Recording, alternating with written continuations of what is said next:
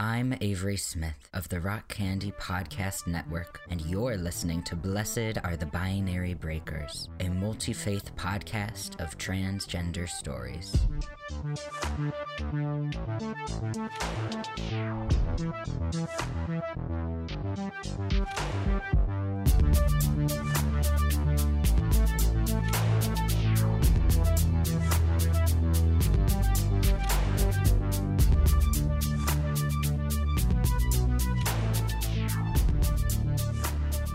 So, I promised you all an episode about names, and I am still working on that.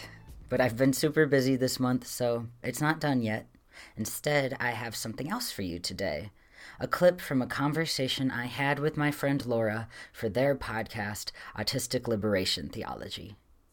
We talked about the story of John the Baptist's birth as told in the Gospel of Luke, chapter 1, and connected it to a term that Laura has coined. Magnotism. Get it? Like magnetism, but with the word autism tucked in? Pretty good, eh?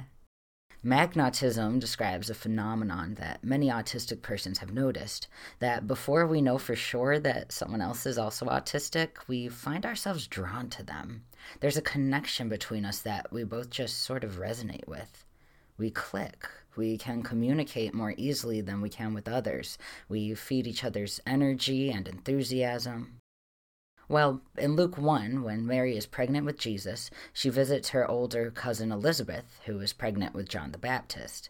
As soon as Mary calls out to greet her cousin, the story goes, the baby in Elizabeth's womb leaps for joy, a wild exhilaration, as if even in utero, something links him to his fellow fetus.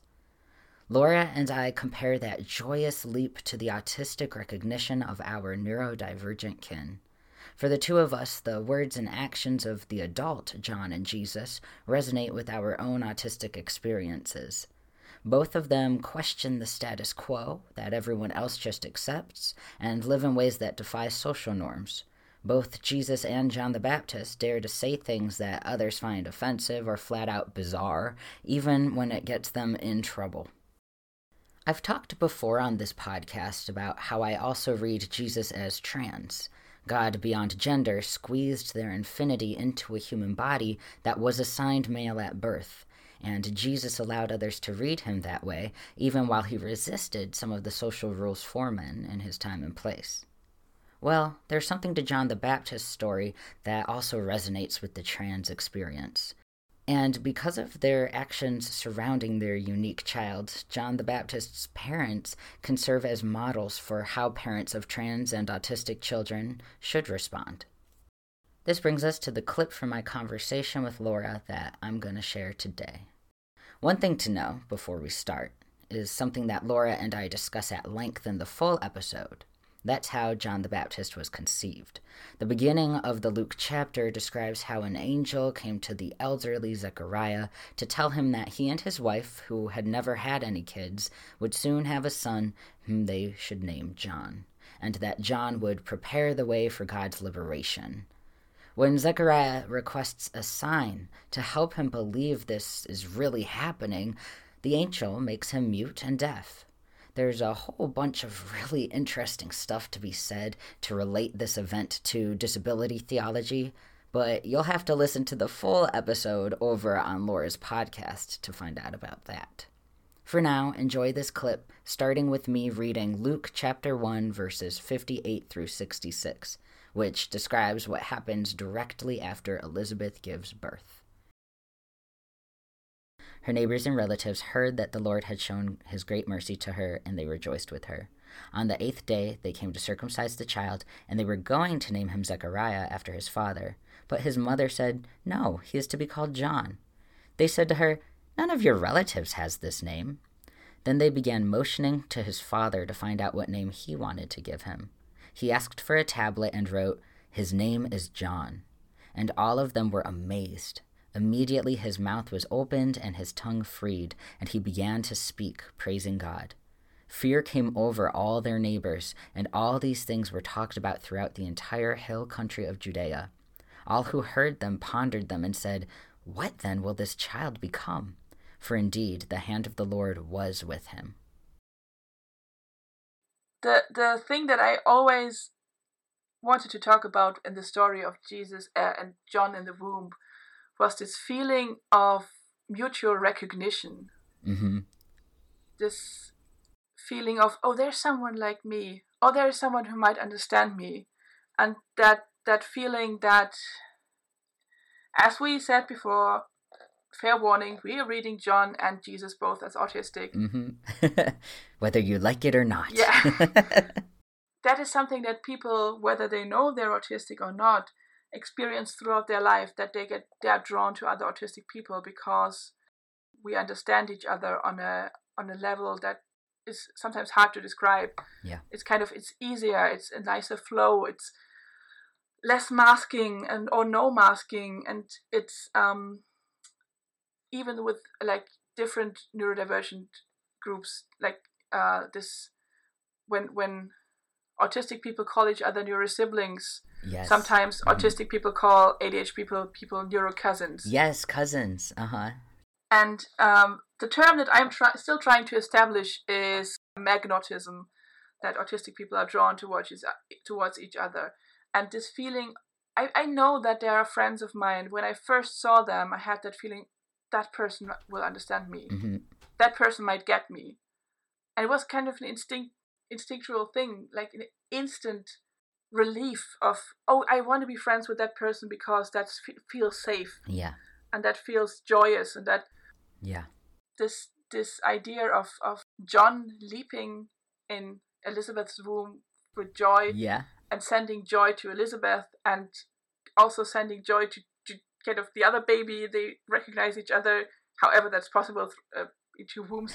But then also kind of making Mary recite her famous prayer and being really excited. And this is and I love that it's described as like Elizabeth is filled with the Holy Spirit. Like what is going on here is something holy, and is like there's divine activity at work in this, in the magnetism, in the recognition of like, oh, someone like me is nearby. I'm leaping for joy, and then that extends outward to Elizabeth, and then to Mary, and it just ripples outward, and that makes me so happy.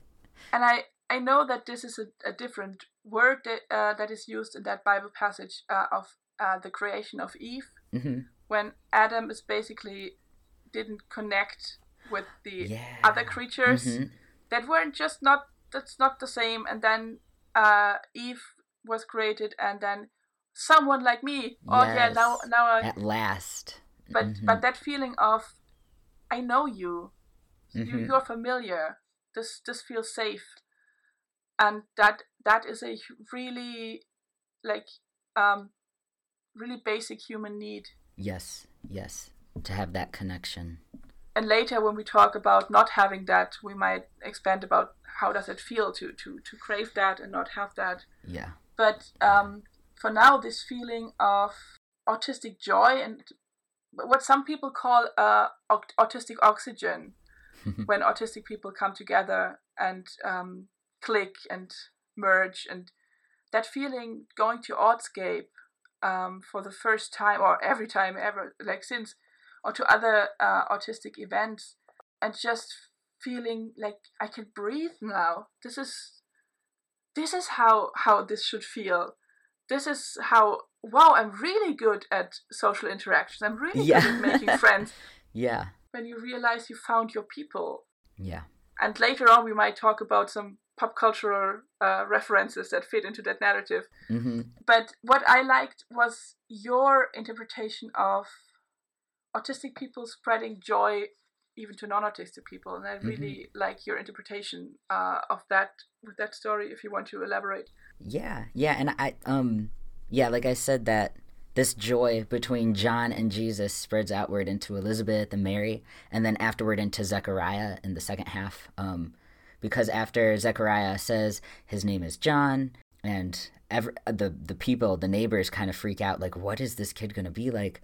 Zechariah launches into his own famous prayer, which in Catholicism is often called the Canticle of Zechariah. I don't know if there's other words for it, but he basically praises God for saying like, oh, because of my son, like God is going to like bring liberation and mercy to the people. So another, like Mary is about like the status quo being upturned. It's that same idea of liberation of the oppressed. Yeah.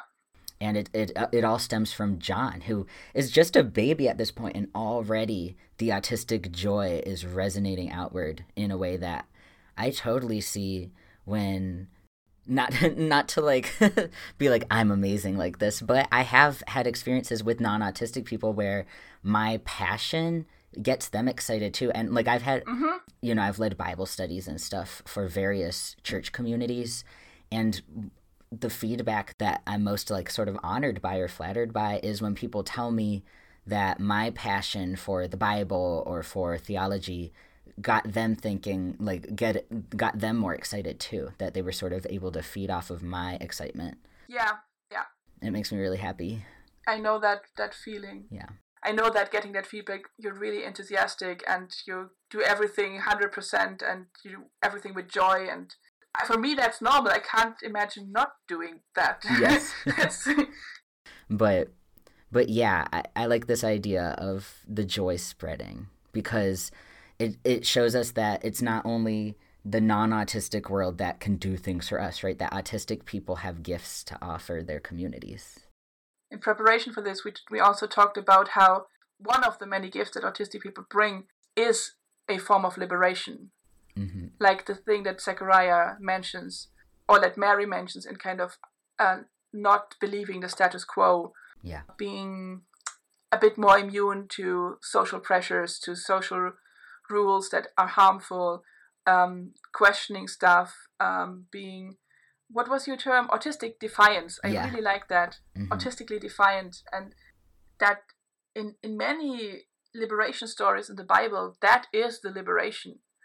That's basically, you've been told a lie by society, by the ruling class, by the people in power.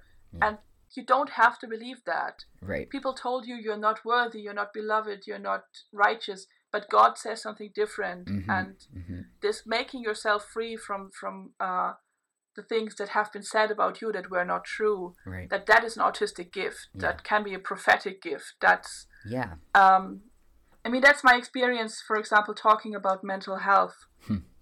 I feel like I don't really have a choice but to talk about it, because I need to explain when my mental health is bad. And so... Yeah, it's a matter of survival for you. Yeah. That you have to. Yeah. And I try to find words that explain my struggle to other people, and then suddenly it's kind of, oh, actually, I feel similar. And actually, kind of, you need somebody to start to uncover the fact that so many people are struggling and are suffering, but you need that child in The Emperor's New Clothes who stands there and tells the truth, and suddenly the illusion is lifted. Right, yeah. And autistic people do that all the time, and Jesus does that all the time, and yes, yeah. John probably too, and many biblical prophets. Yeah, John the Baptist absolutely does, and it gets him thrown in prison. Right, and decapitated and everything, and yeah. But yeah, first it gains him a lot of, like, people flock to him, and they realize he has something to say. Yeah. And that gets the people in power afraid that he's has this sort of enticement on the people. Yeah. That things can be different, that liberation is coming. But yeah, like you're saying about, like, autistic people, for a lot of us, either... because we don't, like, for a lot of us, social rules don't come naturally, so it doesn't occur to us that we're not supposed to question the way things are.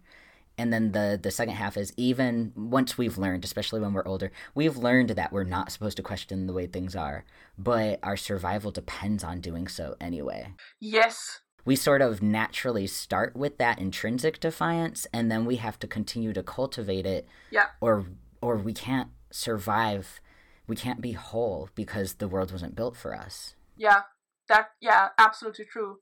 So that can be liberating for other people who might survive but struggle and suffer. Yeah. But to liberate them too. Yeah, because they might be able to sort of survive and make it through, but they're not going to thrive. And so, like Jesus, who shows a way to abundant life, not just a life of getting by, keeping your head down. Yeah. We're headed towards this abundance that yes, is enticing to everybody if they have the courage to listen and to see. Yes, yeah. And Zechariah, Elizabeth, Mary, these are parents of children that we find autistic, that Laura and I say have this autistic resonance. It's really refreshing to find parents in the Bible of autistic children who are willing to listen and who are able to respond. In verse 17, back in the first passage we read, where Gabriel's talking to Zechariah, he's telling Zechariah what John will be like. Gabriel mentions that John the Baptist will turn the hearts of parents toward children. Mm-hmm. I love that so much. I love that so much. Because so often we hear sort of the opposite, that children need to sort of like unquestioningly obey their parents, but no, John will turn the hearts of parents toward children and sort of open them to that idea that, oh, children have something important to say. Yeah. And I think for autistic children with non-autistic parents, that is vital to the thriving of both parent and child, like to that whole family. So often when it comes to especially non-autistic parents having to decide whether to side with societal pressures and norms or with their own child, they often feel compelled to side with society. Yeah. And this is, so content warning, this is talking about filicide. This is the narrative that when a non-autistic parent murders like their own child and they get no sentence or just a really minor sentence, then it's basically, you see this kind of alliance between the parents and society of they had to do it because it's so hard and it's such a burden, right? And it is murder. It is child murder. It is and for autistic people reading that over and over, that narrative, that's really destructive. And the sentence that has emerged from that protest is, be your child's first ally, not their first bully. Right. It is understandable to be afraid of all the harm and all the discrimination when your child is different, that it's going to live through. But then don't be one of them. Mm-hmm. Tell them that is wrong. Tell them they don't deserve to be treated like that. And don't make them feel like, society is right and you should change. Right, yeah. Forcing them to try to change things that are not changeable. And that shouldn't be changed, because when they are embraced, it's a real gift. So I have decided to give Zechariah a special status as, like, I love that you at Christmas you did this thing about Joseph being the ideal ally. Yeah. About not really getting it at the beginning, but learning and being supportive. And once he finally gets it, he is 100% on board. Yeah, Zechariah can be another. This whole thing about what you're going to call your child John, but there is no John. Like this breaking of tradition and the whole village basically being, this is wrong. Yes. You don't do that. Yeah. And being very sexist about, the mom, Elizabeth must just be confused. I'm sure the father doesn't want to do that. And I had this image in my head of Zechariah affirming his son's name. His name is John, that we should declare Zechariah the patron saint of parents of trans kids. Yeah. That somebody standing up holding kind of a banner of, my kid's name is what they say it is. Yes. My kid's name is this, accept it and stop questioning it. And also that is something that many autistic children wish their parents would do, kind of, my son is like that, my child is like that, and I love that child and accepted everyone. To have an ally. My child is like this. Get used to it. I'm on their side. Yeah. Absolutely. Yeah. And with Zechariah in particular, like you mentioned, like we can understand a little bit where parents are coming from when they lean towards that societal pressure. For Zechariah, as a priest, he is someone very he's high up and well respected in his community, it probably is dangerous for him to break with convention to a certain extent. Yeah. So that when he insists on breaking that naming convention, no, his name is John, the response from the neighbors is to be afraid. I thought that was so interesting. Whoa. It was kind of a combination that he wrote, his name is John, and then He could speak. yeah, it says he asked them for a writing tablet and wrote, his name is John, and all of them were amazed. And I haven't checked, but I would bet that word for amazed in the Greek is this one word I see a lot that means like shaken up, like sort of shocked. Yeah. And then immediately he could talk and fear came over the neighbors. So that combination of him supporting his son and like being like, no, this kid is going to be named John, then being like, what the heck? And then suddenly he can talk again and they're like, oh my gosh, this kid is scary. Yeah, that I just feel how much that triggers my feeling of I don't want people to be scared of me. Yes. And feeling to have to do all this emotional regulation for other people Yeah. that can't handle me being me. And I don't even know what it is. And I just want to make them more comfortable around me. And Yeah. then I mask and I adapt and I fawn, I people please. And this feeling of people being irritated by you. This feeling of, Yeah. I don't know what's worse, when people laugh at you or when people are scared of you. And it both feels horrible. And I know it so well. And I just, yeah, I feel that very deeply. This minor thing, affirming a name, is scary and to you. Why is that scary? And that is something that many trans people can relate to. Right. Yeah. And it's because it questions the status quo. Yeah. It questions the idea that gender is a binary that is set in stone. And with autism, apparently autism is so terrifying that you would rather withhold vaccines from your child because you think they could get autism from it. Like, you'd rather your child die of a preventable disease than be autistic. That is, like you said, like, it's so crushing. It's really painful to realize that's how people view people like us. Like, we're not that scary, and we're not. No. Your child being one of us isn't sort of it doesn't have to mean that they have a bad quality of life. Yeah. And of course, once you add more factors, the fear becomes even more like intense. Like, if you're a child of color or an adult of color who is autistic, that is viewed as the fear is even more sort of visceral from people who see a Black autistic person having a meltdown in public that can get them killed. And that huge number of especially Black men being killed, they are neurodivergent. Yes, yeah, because people see Blackness and they see mental illness or neurodivergence as scary. You combine the two and suddenly people paint this picture of a monster in their heads when it's just a human being. Yeah. And that's why it's so important for parents to be that first ally and not that first bully, because we need, like, people who are autistic or any other marginalized group need people in their corner. Yeah.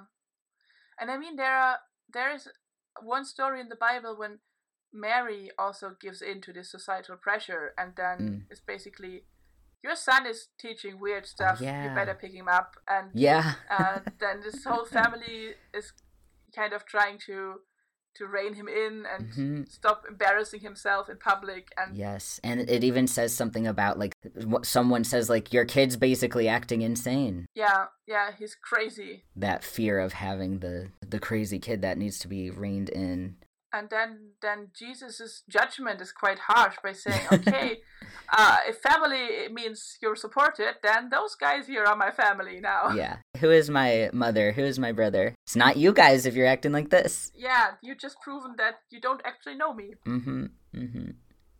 But yeah, for Zechariah, Elizabeth, and Mary, they all managed to break free of those conventions.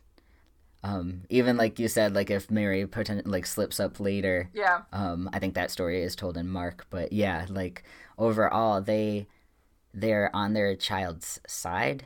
And especially like Mary leans into disgrace as like becoming pregnant before getting married, like the social stigma and the danger and and she does so joyfully because she's excited about this child who is a very different, like, is going to have a life path that's very different from what most people expect for their kid. Yeah. But she's excited about it. And John is going to be, like, it says, live in the wilderness. Like, Yeah. I just imagined him being kind of running free and being a child outdoors and already developing an appetite for locusts and honey. And yeah, we talked about this, that this might be his autistic same food. Mm-hmm. That many autistic people have very selective things that they can always eat, that Yep. the texture is okay, the taste is okay, that's safe. Mm-hmm. Of course, it has to do with what is available in the wilderness, but also the thing that he just eats that. Mm-hmm. For me, I can imagine an autistic person living in the wilderness with a lot of seclusion and, yeah, very only certain things to eat. Like, I could see an autistic person getting by better than a lot of non-autistic people would. Because for me, obviously, like, you know, autistic people need community like everybody else. Yeah. But I know for me, at least, I can get by longer on my own than a lot of people I know. Yeah. Or if I only, like, if I'm alone a lot of the time and then my main connection is, like, when I head to a village to be like, hey, come get baptized. Like, I could see that being, like, I would have enough social fulfillment to then go back into the desert and do my weird thing all by myself out there with my camel hair shirt. Yeah. And that is recharging enough to have those really intense connections with people, kind of baptizing them and preaching. Yeah. And that sustains you for a while. Yeah. And honestly, the least autistic thing is his camel hair shirt. Yeah, I was thinking about that must be, is that scratchy or is that really soft? It's probably scratchy. I think he's wearing it as, like, the way penitents in the Bible will put on coarse clothing. Yeah. I guess either, I mean, it might be just part of how he is acting out his religion, that for him that discomfort can lead him towards holiness. Mm-hmm. Or it could be maybe he is hyposensitive, because some autistic people, instead of being hypersensitive, are hyposensitive. Maybe for him, the feeling of the hair isn't that bad. Like, maybe he barely feels it, because that's true for some autistic people. Yeah. So either way. I had that thought too, having your safe clothes or your same clothes that you wear every day, or that you want to buy 20 pieces of the same like shirt or trousers because they just feel good. Yeah. I can't imagine that with a camel shirt, but no. I can imagine that with kind of ancient linen, and so the stuff that we imagine that Jesus wore, that must feel really nice and cool in a hot climate. And yeah, and no tags. Yeah, no tags. But I just think about, like, you're a priest and your son is kind of living outdoors and snacking on locusts, and you just are totally behind him and proud, and his name is John. And yes, yeah. And like we mentioned before we started recording, that to the people around them, they might just sort of assume that John is a Nazarite or another kind of, like, that Judaism does have certain options for, like, almost sort of like culturally approved experiences of, like, neurodivergent experiences. Yeah. So it might help that, you know, if someone's like, Zechariah, where is your son? Why is he running around in the desert? He could just be like, oh, it's it's how he lives out his faith, and people... That would be socially acceptable, yeah.